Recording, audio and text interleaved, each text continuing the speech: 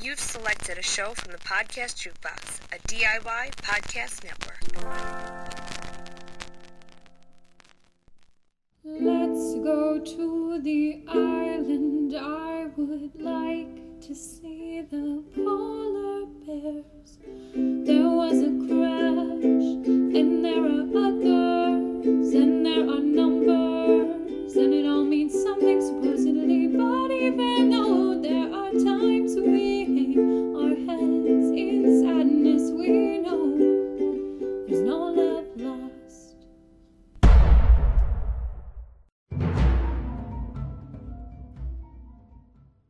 Welcome back, because we had to go back, Megan. We had to go back. You're going to make that joke every episode. To No Love Lost, the podcast where we revisit Lost. I love it. I have feelings. I'm Will Link. With me as always, Megan Salinas. Hey, guys. and we're going to be talking about the Season 1, Episode 3, Tabula Rasa. Are we sure we're pronouncing that correctly? Here's the thing. Tabula Rasa is a term. I know what it means, but I never know how to say it, because the only time I ever see it is, like, written out somewhere or in the title of an episode. That's like a TV writer going like, hey guys, check out my awesome vocabulary. But it's the idea that knowledge comes from like experience, that you can't be born with so you're born as a blank slate. Basically. That's a good way of putting it. I have the Merriam-Webster dictionary definition right here, along with the phonetic pronunciation. And definition number 1 says, the mind in its hypothetical primary blank or empty state before receiving outside impressions. And the second definition is something existing in its original pristine state. Do you know who came up with this idea? No, I do not. A philosopher by the name of John Locke. I get it. It does say here, first known use is 1535. So if the internet can be believed, that lines up. Yep. And it's one of the many deep dives that you can go in on this show, which is one of the reasons why I love it. Even though the deep dives are fun, it would just be nice if the surface level stuff was great too. Well, we'll talk about it. The other thing about this episode is that the title speaks directly to an idea that comes towards the end of this episode, where Jack is basically saying, it doesn't matter who we were, it doesn't matter, this is a chance to start over, which, let me say, he's really committing. In this episode, people are very quickly now, they've been on the island how many days now? Like 2. 2, maybe 3, maybe by the end it's like the 4th day. They've really committed to the idea of, well, we're going to be here forever, maybe. Because he's like... Well, I mean, they come back from their little thing, and they don't want to tell everybody that message has been playing for 16 years. And they know from the black box that they were 1,000 miles off course, so like the rescue crew would be looking in the wrong place. Yeah. Anyway, not to mention stupid island magic would prevent them from being found anyway, because this is dumb. No, it's smart. The island, you can move the island, and sometimes the island God. moves. That makes sense to me. It would make sense if it was on the back of a turtle, not because of time travel. We'll get there. We'll get there one day. But I do, like I said, I don't have much to complain about in this first season, and this is a solid episode. My only complaint, actually kind of looking at the episode as a whole, is that whole idea of them having a blank slate, you know, or specifically Jack going, Kate, it doesn't matter, is that later on down the road, he very much cares what she did. Well, that's the other thing that I think is kind of funny about this. As I'm watching this with the knowledge of everything to come. Kate, I don't really care what you did. You will. but that's the thing. I don't know why you wouldn't. Like, I find it a little bit of a tough dive, and I probably didn't back in 2004. Well, because we didn't know. But it's not even knowing what she did. Because I would also make the argument what she did isn't nearly as bad as it's made out to be. Or again, with the idea of not knowing where the show was going to go, the idea that maybe this blank slate is the important thing of like, you know, it doesn't matter what she did. What matters is what she chooses to do here and now. Look, it's a nice idea, but I would want to know the people I'm on the island with. I definitely want to know if she's like, I want to tell you what I did. I definitely like stabbed a bunch of people and then... Well, for all they know, she's Hannibal Lecter. Yeah. You know? I'm a cannibal. I'm a serial killer. Oh, thank you for telling me. We're going to quarantine you to the other side of the island now. The last thing you want to do is be on a deserted island with a cannibal. But as I just can't stop stabbing. But as we've made it clear already, this is a Kate episode. Yes. And that's where the flashbacks are focused on. But it's funny, we talk about what Kate did. We don't find out exactly what Kate did until I looked it up because I remember the episode title was What Kate Did. And it was in season 2. We don't find out until season 2, episode 9. Actually, I'm really surprised hearing that it was revealed that quickly, because for some reason I feel like I didn't know until like season 4. Do you remember what she did? I feel like she stabbed her dad, right? She didn't stab her dad. She blew up her stepdad's house with him in it. Yeah, that was it. I was going to say, I But thought she killed someone in his sleep. I couldn't remember who. But he was an abusive prick. He was a monster, yes. So, but she took measures, the vigilante justice to the extreme. It's true. But, you know, to jump ahead a little bit, the U.S. Marshal is obsessed with how horrible, like, she's dangerous, she's the worst, she got to you, and... You know, I love Kate. We all love Kate because we've seen the whole history of the show, and it's hard to get myself back in the time frame of thinking of her as a dangerous criminal. And I would also argue that the show never, in retrospect, and you didn't do a lot of rewatching of the show while you were in the show back in 2004. In retrospect, the show never made her as dangerous as his threats of her were. And I guess you can write that off to this Marshall was just obsessive with getting her. He was. And he built her into something she wasn't. He almost created like this mythology around her as this horrible monster. Or you can make the argument that the show decided to go in a different direction with some things about her. Well, it's so interesting looking at this episode, knowing now that originally she was going to be the protagonist. And that changed, and that whole plan changed to focus on Jack. So I'm sitting here looking at this episode, wondering if maybe one of the things Jack would have said to her before meeting his untimely end would have been like, Kate, it doesn't matter what you did. You know, we all get a blank slate. It matters what you do from now on. Now, excuse me as I shuffle off this mortal coil. Go be the protagonist.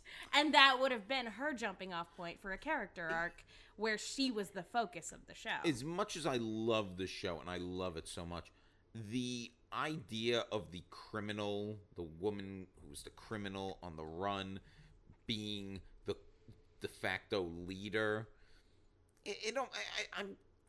that would have been cool. That would have been really cool. That would have been really awesome. And I'm not just saying that also because Jack becomes my least favorite character, who I only then get emotionally attached to again in the last moments of this series. I will say that I really love Jack in this first season. I know he goes through some ups and downs and some annoying character bits, but so does everybody. And this is where I'm most interested in Kate's storyline too. Before, again, when she's proto-protagonist material, as opposed to an object for Jack and Sawyer to sort of fight over and assert their masculinity over.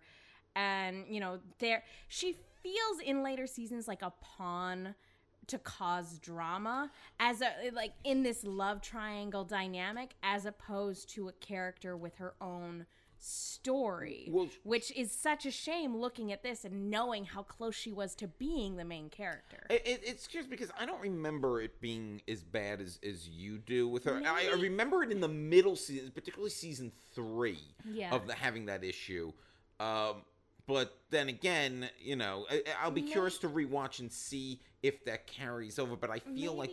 Oh, go ahead. I feel like once once we get there, like, it'll be a different story. Well, season 3, I definitely know moments where that happens, but I feel like eventually, you know, Sawyer's got the whole Juliet thing, and Kate's no longer. Don't even get me started on Juliet. That's a can of worms you don't want to open yet, Will. I don't adore open it. Juliet.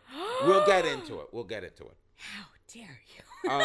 But what I'm saying here is, like, maybe I took more issue with it because she is the main female character. Yes. And to relegate her to they kind of did what they did with Keira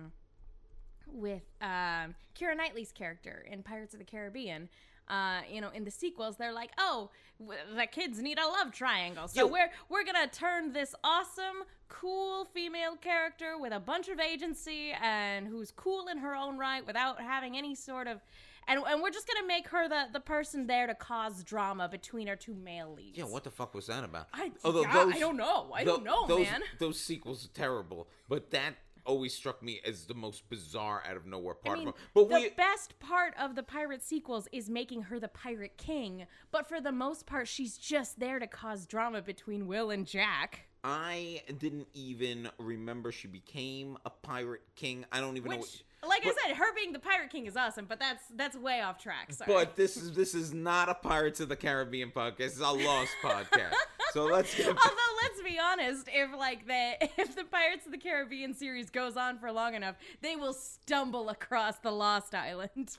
So since we're talking a lot about Kate's background already, why don't we talk about the flashbacks? Yeah. Before we get into what's going on in the here and now. This is the first episode that did the real flashback structure. Yeah. You know what was interesting? interesting? It's focused on one character primarily. Yeah. But you know what was interesting? It went really slow-mo on Kate before it went into the flashbacks, which isn't something they continued to do. Thank goodness. Because all of a sudden, like, she's looking down at the marshal, and like all of a sudden, like, her hair is blowing in slow motion. I'm like, I don't remember this. Really glad that they just went to the hard cuts. Yeah, the hard cuts are better. But what's interesting is we get her. She has run away to Australia. She is hiding in this. She's literally hiding in this guy's barn. Yeah. And the farmer comes. He's got like a. For a moment, I thought this was the bad guy from Wolf Creek, and I'm really glad that, like, I looked it up on IMDb. It's not. But for a moment, I was like, oh my god. Like, it's been a long time since I've watched this episode. It's funny, and this is something else as I rewatch I'm going to take note of, like, how deep all these flashbacks actually go, because the flashbacks felt like, when I watched the series back then, they felt kind of epic, but this is actually very slight. It's only really maybe 4 times they cut back, and one is a continuation of the previous scene. And I appreciate the flashback format, and the problem, and I feel like maybe this is one of the reasons why I dropped off of Once Upon a Time after a little while as well. The flashback format worked really well in this first season. As the series went on, I felt like the flashbacks started to contradict themselves. That's probably another reason why they started going flash forward. They're like, oh shoot, all the stuff we're digging into doesn't make sense anymore. we gotta go to the future and then go to a different dimension. The flashbacks make sense. Yeah, here, especially because it's in the days immediately and I think this is where the flashbacks are at their strongest, where it's the days immediately leading up to getting on the plane, because it shows you exactly where all of these people are when we initially meet them in the pilot. And so for me, in this first season, these flashbacks are the most well thought out, because it's the emotional building blocks to where we initially meet them, and everything is consistent. Holy cow, by the way, when we get to the next episode, I'm gonna be in tears.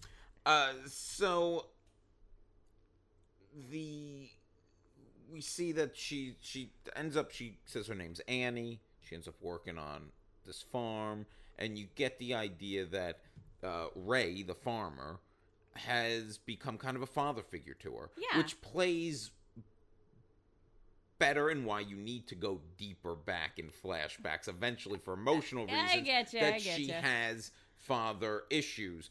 Well, everyone on the show has father issues. That's actually a Name big a character that doesn't. Yeah, that's a big Locke has the biggest. But they all have... Holy cow, yeah, name a character that doesn't. They all have father issues on the show. That's a big theme of Lost. And... What was J.J. Abrams trying to tell his dad? I want to get... I need your approval. I want to meet... And stop drinking so much. I want to meet Damon Lindelof's father and be like, what did you do to your son? But anyway, they're all... And, there's a warmth in to them. But she's going to move on, and he catches her in the middle of the night, and he knows she's been forging away money, and he's like, hey, let me stay the night. I'll drive you to the train station myself in the morning. And Red flag, Kate. Just go, girl. And Get gone, girl. I feel like Kate normally would if it was like you or me doing this, but because it's a father figure, and again, this is shit we don't know yet, but because it's a father figure, she buys into the warmth. It's something she didn't really have, and she's willing to stay that extra night. And sure enough, it backfires on her. And it's funny, I had forgotten until I saw the scene in the car that he sells her out. Like, I had forgotten. I'm like, I know this goes south, but how? And then, you're thinking, maybe there's a car crash or something? And when they were in the car, I'm like, immediately, I'm like, oh, that's right, he's going to sell her out.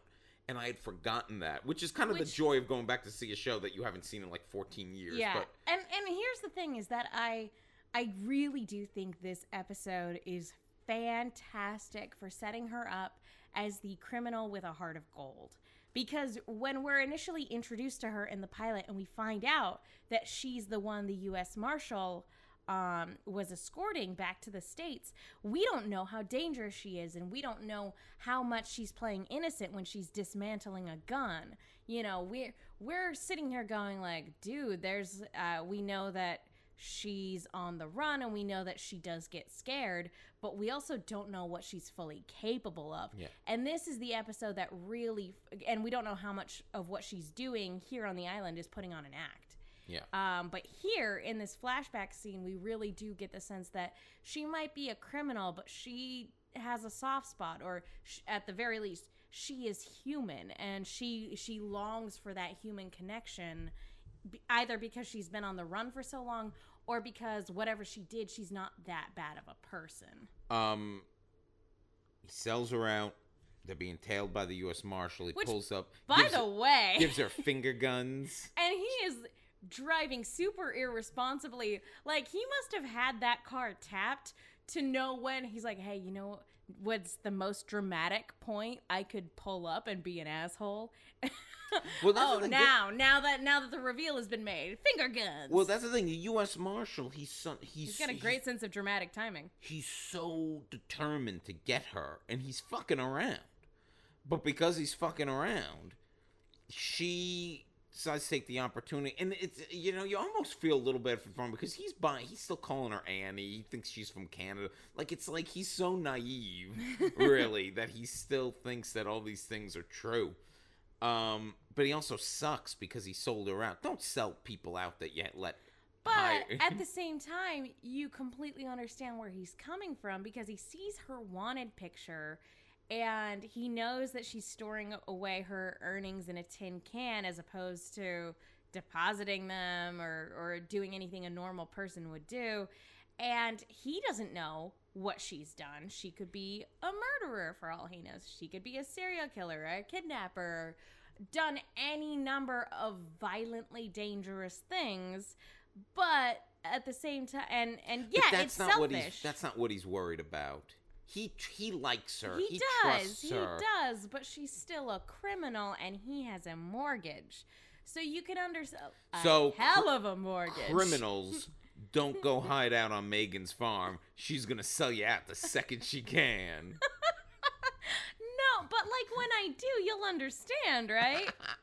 I like that, though. I'm defending criminals like, he killed 16 people. Don't sell him out. He's working on your farm. He's tending to sheep. Come on. He's digging those holes for you. Oh, wait, those aren't holes you asked him to dig? What's he digging holes for? Oh, all the bodies that he's burying on your property? But okay, that's cool. She flips the truck. in an accident, and she drags him out of the truck. She saves She his does. life, and that is why she gets caught. I almost wish the U.S. Marshal didn't have the line up, but this is network television, where he has the line where he goes, you would have got away if you didn't save the farmer. You would have gotten away with it if you had left him. Yeah. Like the bad person that you are. And it's like, I hated that line because it's like, well, yeah, we know that already. We saw it happen. We saw it happen. We know she had the opportunity, that she was conflicted, but ultimately she did the right thing, which is why she's a criminal with a heart of gold. And this is how she got caught. Mm-hmm. Now, cut to her story on the island, present day. Oh, man. This was so, in terms of, like, well-executed drama, in terms of, like, dramatic irony, because we know that Jack knows she's a criminal. Yes. But she doesn't know that Jack knows that. Yeah.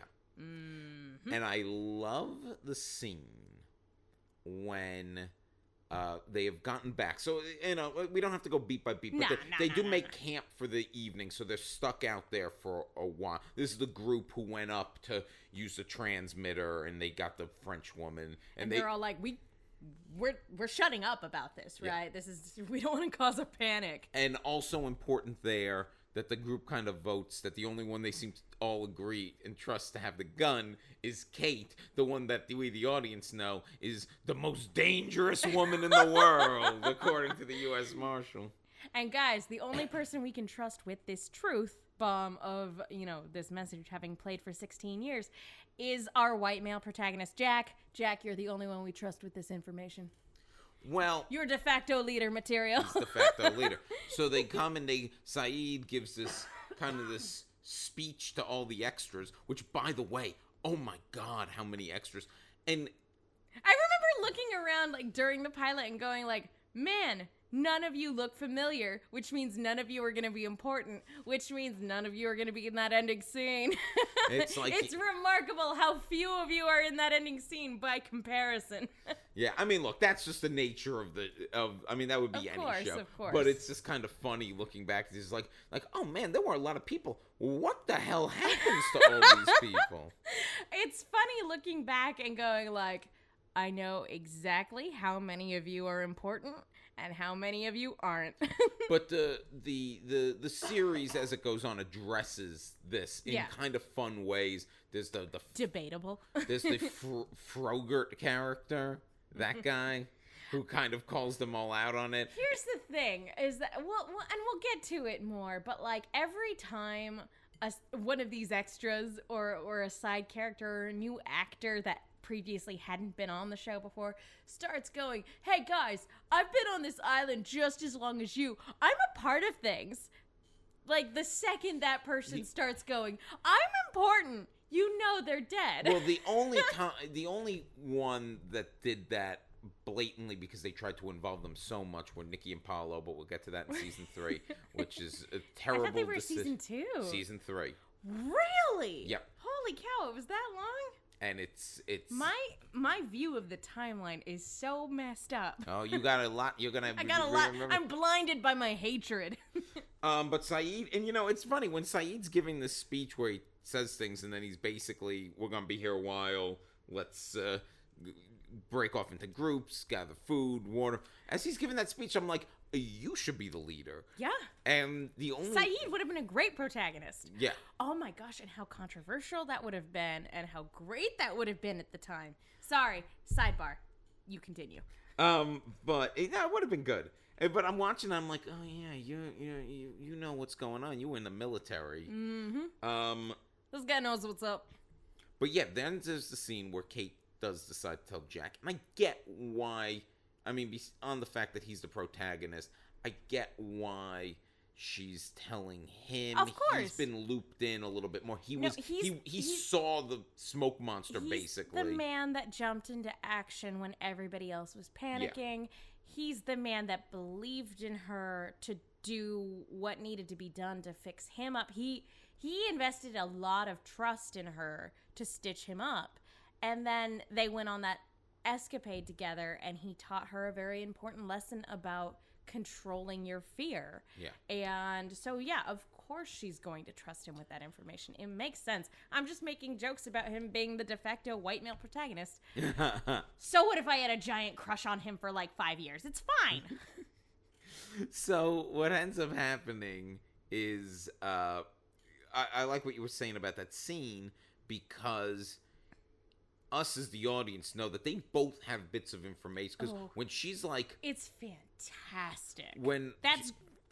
Again, this is that show's writing at its best. And I'll say the other thing that's great about it, you have Hurley as the outsider who also knows this information about her, and he sees she's bringing him information, or she's talking to him, so you would assume he, much like the audience at that point, might assume, oh, maybe she's going to confess to what she did. Oh, she's going to come clean.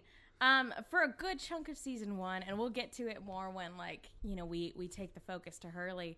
But for a good chunk of season 1, especially in these early episodes, Hurley is basically the voice of the audience. He's a lot like the TSA agent in Get Out, and he is the person that the people who talk during the television episode, he's their voice, basically. Like, I can totally see him saying exactly what my dad or my mom would be saying to each other while watching the show. Oh my gosh, like, but she's a criminal. Does he know that? Oh, this is good, guys.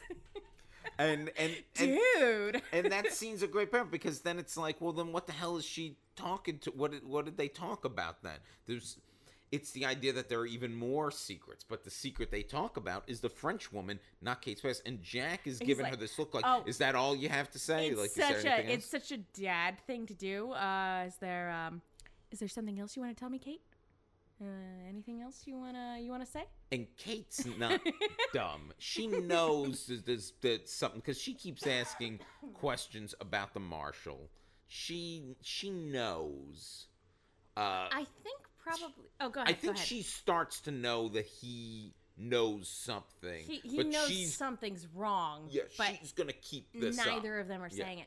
I think probably the point where it comes to ahead for the audience is when she's going, maybe it's best to put him out of his misery because you can't save him. And us as an audience, we don't know if that's coming from a true place of because we don't really know her yet, and the flashbacks haven't really finished informing us. We haven't seen her save a man who betrayed her. Exactly. So we're sitting here going, is she doing that to cover up her own tracks so that nobody here finds out who she really is? Or is she saying that as a place, like, coming from a place of genuine compassion of, like, this is a man she knows, and, you know, he obviously, they had a very interesting dynamic, but this is still a man she knows, and he's going to suffer a prolonged and terrible demise over the course of several days. Now, when she first brings it up, yeah, what's so good is watching it, you go, like you said, you don't know which way she's falling, and you might still be on it could go either way, because you're like, she clearly has an agenda to keep her secret. And I think the episode really plays it in, she probably just wants him dead to keep her secret. And to be honest, even though, like, as the show goes on, we know she has a heart of gold, like, to be honest, we also know that she's totally willing to kill people for her own reasons or when it feels necessary. And in this case, by the time the series is done, you could argue it either way. You could argue, like, yeah, she did it for selfish reasons, she did it for selfless reasons, or she did it because of a little bit of both. I obviously can't put myself back in the mindset of when I watched this, but the first time. But I'm willing to bet the first time I thought she was doing it, saying this for selfish reasons. Either way, we know how it sounds to Jack. Until Sawyer brings it up to Jack. And then I start going, oh no, there's a logic to it. Because then it's a little more removed of emotion. Sawyer's being more pragmatic. And then Saeed kind of alludes to He's it. Like, hey, this is, like, super bothering a lot of people. And isn't it great that Saeed, like, totally talks like Shannon in that regard? That's why they're, like, perfect for each other, Will. Like, Right. for realsies.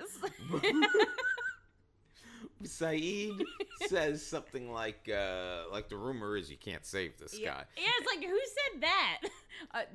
The screams, the wailing in the distance, that's who. And at that point, Jack knows he can't. Yeah, kill. yeah, it's been well established. And you know for a fact Hurley's been talking to people. Yeah. Oh, Hurley's talking to everybody. He's like, dude, Jack totally can't save that guy. What are we going to do, man? He wants me to go up on that plane and steal stuff from the dead people. You know, and it's funny. As much as I said my takeaway from rewatching the pilot was how much of a dick Sawyer was in this third episode, second really. So much humanity is added to him. Even when he's like looting in the cabin, and I think that's a great scene. The first of many really interesting. Showing the dichotomy between him and Jack. Yeah. That doesn't about sum it up, right? Sawyer is pragmatic. Sawyer's smart. Sawyer is thinking logically to some extent. He's selfish still in that he's gonna take a bunch of this shit for himself. And then most likely, like, sell it to other people. Like, give them what they need for a price. You know he's gonna set up his own little bartering station. Yeah. Well, but what's interesting is the point he makes about the pills. Like, you're gonna waste these drugs. It's a waste to use them on this guy On who's this gonna guy who's die. not- We might need them. Look at the big picture. And I think in that moment Jack knows he's right, but he also, and Sawyer later even says, as a doctor, I get it. I get why you're not. But, you know, we have to do something about this guy.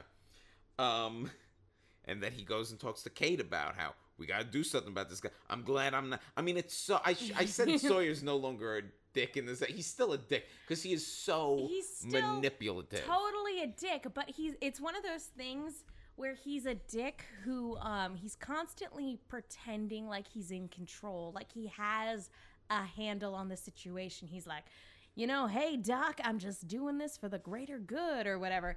But then, like, you really see how out of his depth he is, and how even though he pulled out that gun and killed that polar bear, like, without the blink of an eye, when you see him at the end of this episode, He's broken. Oh my goodness, it completely changed my view of him from the first 2 episodes. Well, let's get to what he does then, in case people don't remember. So he's kind of shitty and manipulative with Kate to get the gun back, and guns are going to be, as this series goes on, a big thing with Sawyer early on because there's a lot of history there, and a lot of guns being hidden. Mm-hmm. But Sawyer, we don't know he gets the gun back from Kate, and we see Kate go into the tent and talk to the marshal, and they kind of have this moment, and the marshal like asks what the favor was going to be. This is a great scene. This is a very well acted scene. Because on the plane, before everything went to hell, she said, "Can you do me a favor?" And then he was knocked unconscious. And the favor was going to be make sure that Ray the farmer got the reward money. And the guy kind of like laughs, and he but he totally ratted you out, girl. What? And the marshal is basically knowing he's going to die, and he's basically put me out of my misery. Yeah, he's like, and just he puts her in a really shitty moral situation too, because he's like, I want you to be the one to do it.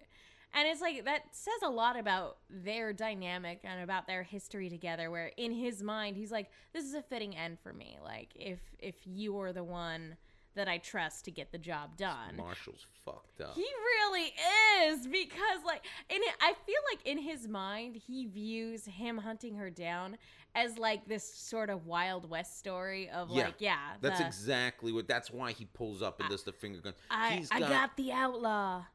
Or he this thinks woman on the run from the law, I got her. He thinks it's like the TV show The Fugitive or something. Like, he's like, it's narratively important to the end of my story that you're the one to kill me. And then around the same time, and she's like, you're an idiot. at the same time, Hurley is talking to Jack, and he's like, why are you letting her in there with him? And he's like, well, what's she gonna do? And he goes, well, she's got the gun. And Jack's like, And Jack's what? like, wait, what? And he's running towards That was a bit of information that could have been brought to my attention yesterday. Well, not everybody tells Jack everything. And then we see Kate leaving the tent, and it's like, oh, it's okay. Yep. And this was great, and I remember thinking this was great the first time I saw it, and it was great now. Then you hear the gunshot. And the assumption is that she gave him the gun to shoot himself. Like, Is that the assumption? that's what I thought. When you first hear the gunshot? When you first hear the gunshot, I assumed way back in the day that she had said, I'm not going to kill you, but here's the gun. You can make that decision for yourself. Bye forever. And then my assumption was that she gave the U.S. Marshal the gun and that he shot himself. But then Sawyer steps out of the tent, and you're like, no! And he's already, like, he's coming out there with very kind of this... smug Yeah, about like, it. the guy was begging for it. I had to do what I had to do. Like, I don't like it any more than you do. I did what needed to be done, Jack. What you couldn't do. You can totally tell, like, he's putting on this alpha male persona of, like, I'm the alpha on this island.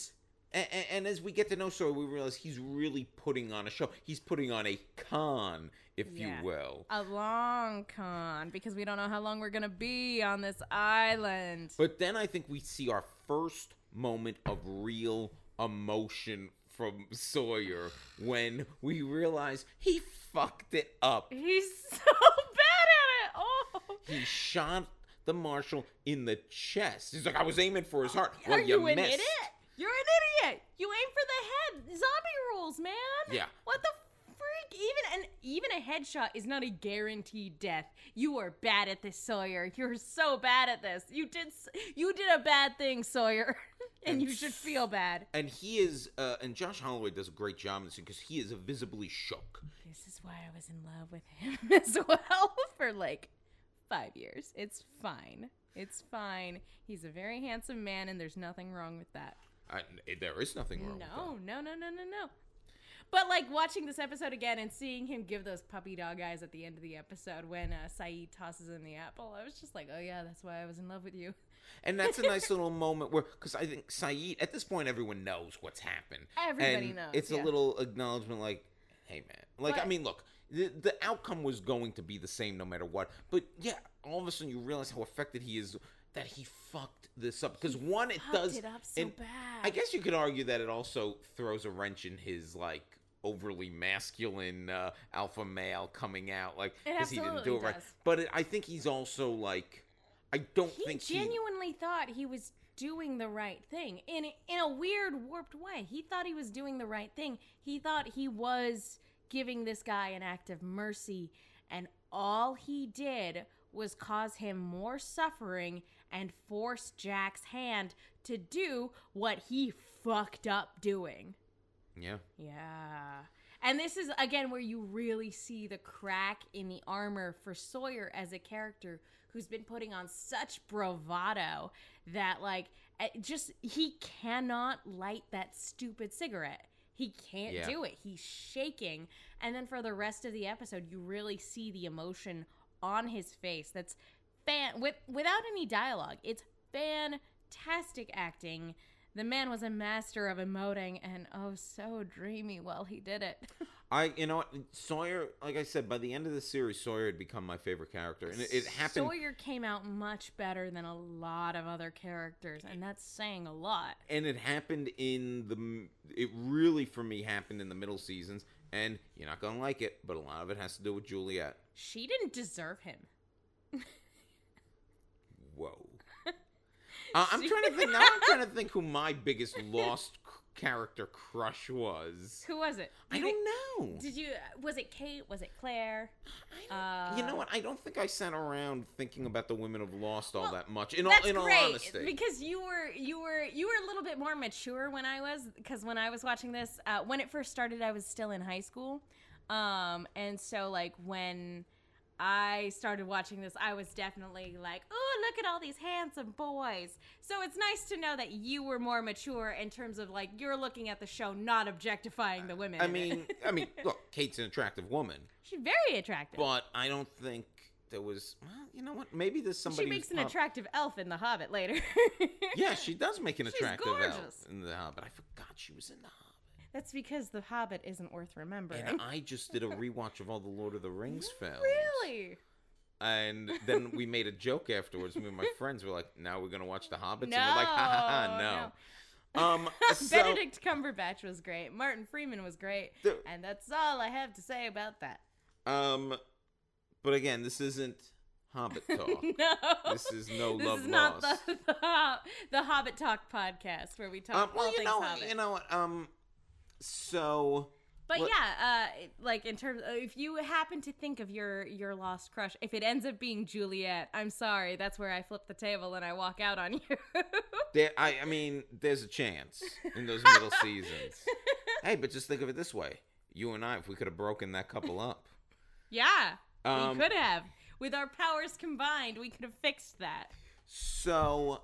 let's talk about some of the other, because that's basically where the crux of the episode goes, and then it ends on that scene with Jack and Kate. I mean, the Kate storyline of that we started this episode with, which is the Tabula Rasa idea of a blank slate, a fresh start. Jack's basically like, Kate, I don't know where you're going, and I don't know why, but listen to your heart. So let's talk about some other little minor things. Yeah. We see the very early start of the what will become a very intense relationship with the Charlie-Claire flirtation. I have to say, I have a cold, dead heart. There's a black hole where my heart should be that no light can escape from. But gosh darn it, if seeing Charlie and Claire together at the, episode 3 of this series didn't melt my ice cold stone heart, because I literally out loud I went, "Oh, Charlie!" yeah, and I mean you and knowing how it ends too. Well, even just knowing the build up, just knowing how genuine his affection for her is, and like and where it ends up leading. Like I sit here and I'm like, that's like in terms of like all the shippy stuff that happens as this show goes on. I was like, that was the OTP of this series, was Charlie and Claire. But there was always an uphill battle, because it was, he had his own demons, and and she he had came her own on issues. he came on intense. Mm-hmm. I mean, but right now it's just, but it's also it's kind of funny still, like watching him wander around knowing he's high as a kite, and just like, woo. But it's also it becomes very interesting, the idea that he went for the pregnant woman too, who you don't think of as like that's not who people are going to be going after. They're going to be going after Shannon, who's like very cute and young, and Claire's cute and young. Oh, absolutely. Claire's cuter, in my opinion. I mean, no offense to Maggie Smith, but yeah, I mean, well, in terms Maggie of like Grace. Oh, sorry. Or maybe Maggie Smith too. I'm thinking Downton Abbey. That would be an incredible. I would love that love story. Recast this with Maggie Smith and the Maggie Grace. Could you imagine Maggie Smith playing Shannon? Oh my gosh. Her and Saeed, the greatest love story ever told.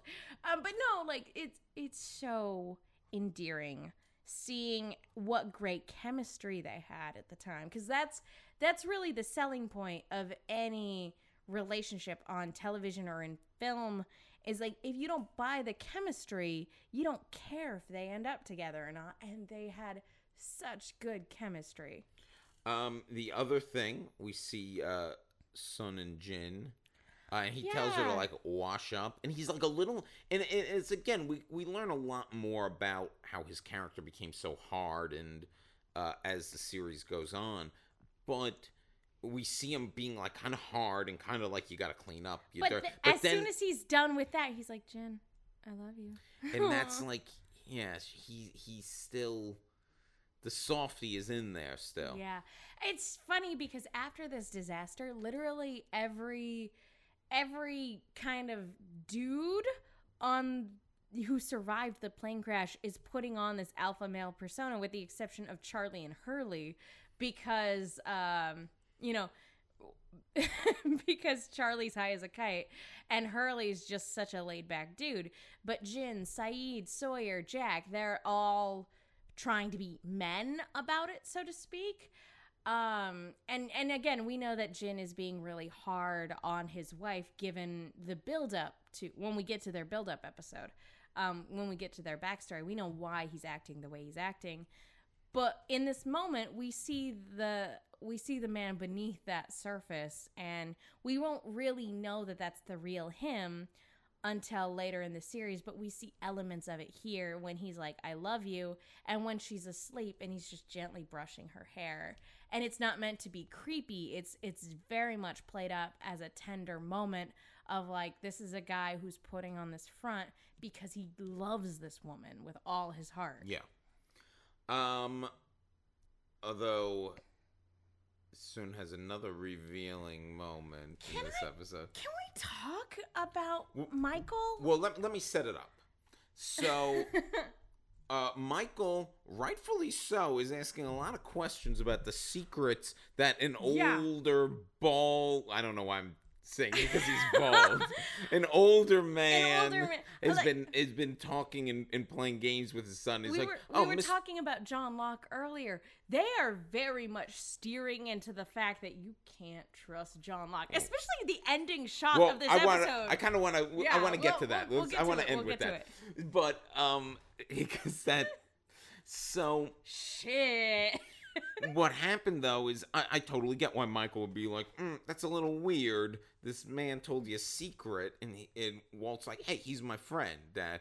And I think Michael's being Michael's making the exact right calls because Locke's being a freaking creeper right now, right? But Walt is like, you don't care. You gotta get my dog because you don't care about me.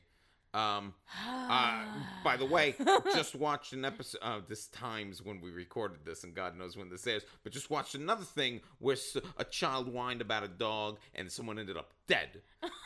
So you know what, sometimes I know we all love our pets, but sometimes you gotta let them go. But anyway, Walt I mean, I get that he's a child, but it's like, you were in a plane crash. A plane crash. So the dog is out there, and Michael's like, I'll get you, dog. But it really is speaking to a bigger thing about their relationship. And Walt has never been close with his father. They don't really have much of a relationship. And they've already laid really good groundwork for that idea. Just a shame it doesn't go anywhere. And it doesn't go as far as it could have or should have, but it goes further than you're giving it credit for. That's my argument. Does it really? We'll get into it. Okay. We'll get into it around season 4. About a year from now. I'll do the very Salinas thing of doing it. I'll just hold on to my rage and passive aggressiveness. I want you to hold on to your rage. I'll hold on to my passive aggressiveness until a year from now, and I'll just explode on this podcast. So Michael goes in such a straight up kind of hackneyed comedic. As soon as the rain stops, I'm gonna go get your dog. Boom, rain stops. And then he's wandering the jungle, and he gets chased by what is obviously a boar. But I think even at that time, it's obviously not a polar bear or the smoke monster. I don't know. It's hard to say. I know. It was making pig noises. I don't remember what I thought back. What did you think in 2004, people? Let me know. Did you think it was a boar? I don't know. But anyway, he runs. He's being chased by this thing, and he runs into a clearing, and who is there bathing herself but Sun? And I feel like you have some thoughts on Michael at this moment. I do. One of the things that they very much leaned into in the pilot and in this episode, back before we knew before we really knew Jin and Sun, what they were leaning into was this potential relationship was this sexual tension between Michael and Sun. And I don't know if they were setting that up as a love triangle or if they wanted to explore that more in terms of their relationship. I don't know, but I remember watching, just from our rewatches, watching the pilot and watching this episode and go, that's a plot thread that never freaking went anywhere, was this sexual tension between Michael and Son. It goes nowhere, and it serves no purpose because Michael doesn't do anything. I totally disagree. I love that it doesn't go anywhere. I love that it didn't turn into a sexual or romantic thing because her and Jin are meant to be together. Of course they're meant to be together, but I'm saying why freaking set it up if you're not going to do anything with it. Because what it sets up is the idea of her. She is in a very domineering relationship that she was going to leave, and I think it's this is a man showing her compassion and respect and like trying to it's sorry. It's showing that there's this other thing, but also it forces the dynamic of Jin has to learn that he's got to step it up. And that his wife can have male friends, that she can be her own person and have these own people in her life. So that's what I think it does. From Son's story arc, yes, it does. I'm sitting here knowing what becomes of Michael and going, man, you serve no purpose. Switch this out with any other male character and it's the same thing because it goes nowhere and does nothing. It works for her. It doesn't work for him. Yeah, but Michael's got this whole other storyline with his kid. That also goes nowhere. But what I'm saying is, I think that maybe I'm being more hard on it than I should be. I think you're being more hard on it than you should be because I think that we see this. I liked my shipping fodder when I was in high school, Will. Because I was going to say, we see this from the other end, reverse to gender sometime, where this idea goes nowhere for a woman character. It goes nowhere for a male character here with Michael. I'm sitting here going, it goes nowhere for him because his story goes nowhere. He's like the only black man on this island right now. He's the only black man on this island right now, and what happens to him? He dies in a stupid explosion after going crazy and doing nothing to contribute anything to anyone because of time-traveling bunnies! We're going to have a big problem in season 4. Yes, we are! We're going to fight, and it's going to be great. Sorry, this is a fine scene. It's just frustrating to me knowing that it doesn't go anywhere for him. Okay. Because his story So you even have a problem with the Sun thing going nowhere for him? Yeah. Because you keep bringing it back to, like, him in general. Because what ends up happening is he ends up throwing everything away because of Walt. Which means everything leading up to that is superfluous. But at this point, Walt is the most important thing in his life. Yeah, and it'd be nice if Walt did anything. Walt's got fucking magic powers. Yeah, that he uses for nothing. Look. Tell me I'm wrong. What does Walt's magic powers do for anyone? Well, he does come he comes in visions to John Locke at certain points. That's nice. Does that save John Locke? No, it doesn't. But see, you're looking at this.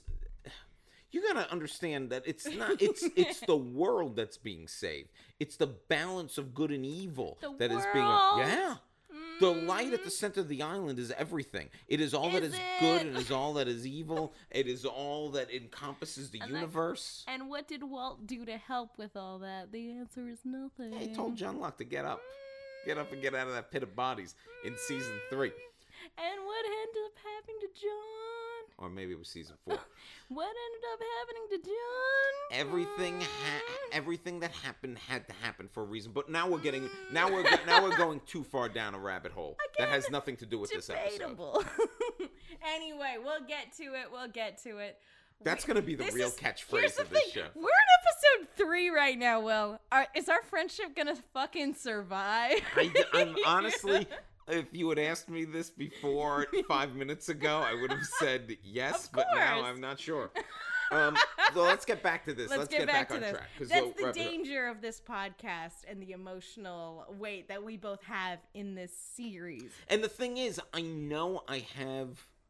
What's frustrating is I know I have legitimate defenses against everything you're saying, but it's been so, because I had them like 7 years ago, but it's been so long. I have to get the refresher. Yeah. It's been a while. Like I said, I'm having a hard time remembering who did what in what season. So I forgot a lot, and I said, I don't have a lot to complain about in this season. But like I said, the only thing I have to dislike in this episode is that the sexual tension between Michael and Sun doesn't go anywhere for his story arc. It does for her, as you pointed out. It definitely does for her, but ultimately for him, it doesn't amount to anything, and I find that frustrating as somebody who, I don't know, feels like maybe less black men should die on television.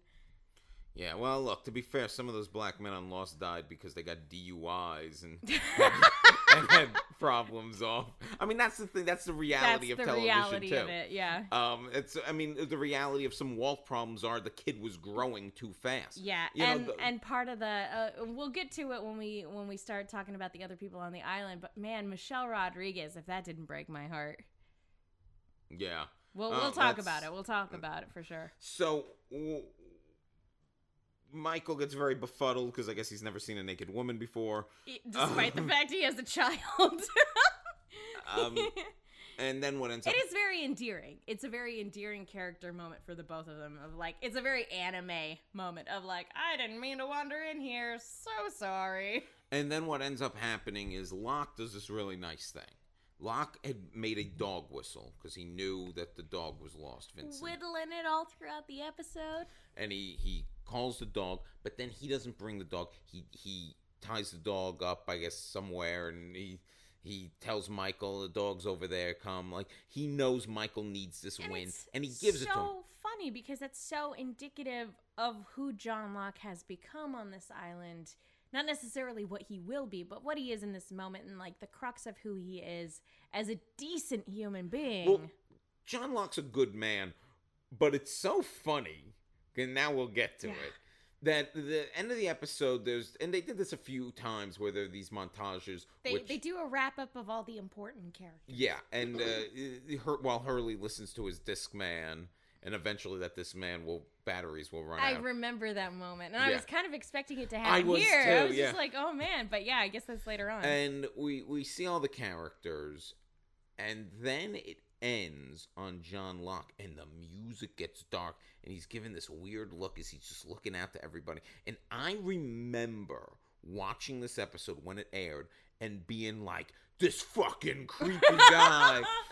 Oh my God, getting the EBGBs. And I'm sitting here knowing that he's not a monster yet. And I'm sitting here going man, they are really playing up the creep factor. Why did they play up the creep factor? They wanted us. What was kind of one thing that I think is in a way good about it. Looking at the parallels of this season and the final season, it makes sense of knowing what role John Locke plays at the end of things. But it also makes sense to have these discordant things. Even in the next episode, I like the idea that this episode was keeping us in the little bit of screen time he had. It makes it more impactful, the reveal. Yeah, it keeps us on our toes about John Locke. And I remember then sitting down to watch the next episode, Walkabout, and when that episode ended, and even though this is a spoiler thing, since it's the next episode we're going to do, I'm not going to spoil it, but when hopefully you've already seen the series at this point. But that episode, when that ended, I was like, oh, this makes sense, and now I understand why he was looking like that and stuff like that. And it's really just that Michael Giacchino score over it that in throws terms of you. How well thought out this first season was, there's even a tidbit in this episode where Charlie is helping Claire move stuff, and he's using a wheelchair, and he's like, oh, well, whoever this belonged to, we're better off than them at this point, or something along those lines. But he's using the wheelchair to move things around, and they make a comment about it, and there's a payoff for that in the very next episode. This first season is so well thought out and so well done and so good at planting and payoff. So speaking of payoff, as we end this episode, and this is going to become a more fun thing to do when we get into later episodes, where I force you to say something good. And I force you to say something bad. I will say that one of the big pros for this episode for me is Sawyer, the emotional Sawyer stuff. And if I were to say a con for me, if I have to find something bad in this episode, and there's nothing bad about Lost, but if I had to find something bad about it, I do wonder if this is a case where the writers didn't know how far they were going to go with Kate, and they've blown her crimes. Not that her crimes aren't significant, but they've blown them out of proportion to a way that it never lived up to. That's fair. That's my thing. How about you? I mean, most of the episode is really well done. Yeah. It's very well acted. It's very well written. Again, planting and payoff is good. Great performances. Very well done in terms of like story structure. And again, in this early season, I feel like the flashbacks added to the character development as opposed to distracted from the story where it was. They really did inform on things. In terms of cons, yeah, I feel like the Marshal's a little crazy, but he's dying, so whatever.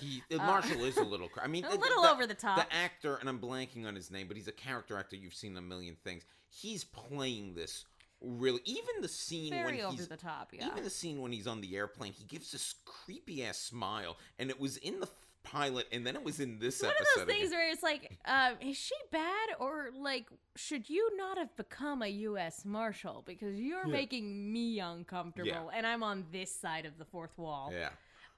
So Khan probably he's a little over the top. Over the top Marshal. Yeah, I have to give it to you. Pro is definitely Sawyer, vulnerable Sawyer. But yeah, Khan over the top performance, and like I said, Michael's character moment, though endearing, ultimately doesn't go anywhere. Should our pros and cons sections be renamed Jacob Man in Black? One is light and one is dark. Tune into the next episode to find out if we go with that. Oh my Spoiler God. alert, I think we're going to. So that's it for episode 3 of season 1. Megan, where can the people find you? You guys can follow me on Twitter and Instagram at the Menguin. That's TheMenguin. And you can follow me on Twitter at The Real Will Link. You can also listen to my podcast, Will Sean Podcast. Yeah. A lot of fun stuff. And be sure to follow us. Be sure to follow us on Twitter at No Love Lost Pod. On both Twitter and Instagram. And like us on Facebook. Yeah, and tweet at us, and we'll keep this dialogue going. Indeed. And if you want to tweet at us about other television that is very similar to Lost, or about other J.J. Abrams projects, we love hearing your guys' thoughts on those too. Yeah, honestly, I'll talk anything TV as long as it's something I'm watching and can talk about. Yeah. Okay, so we will see you next week. Bye.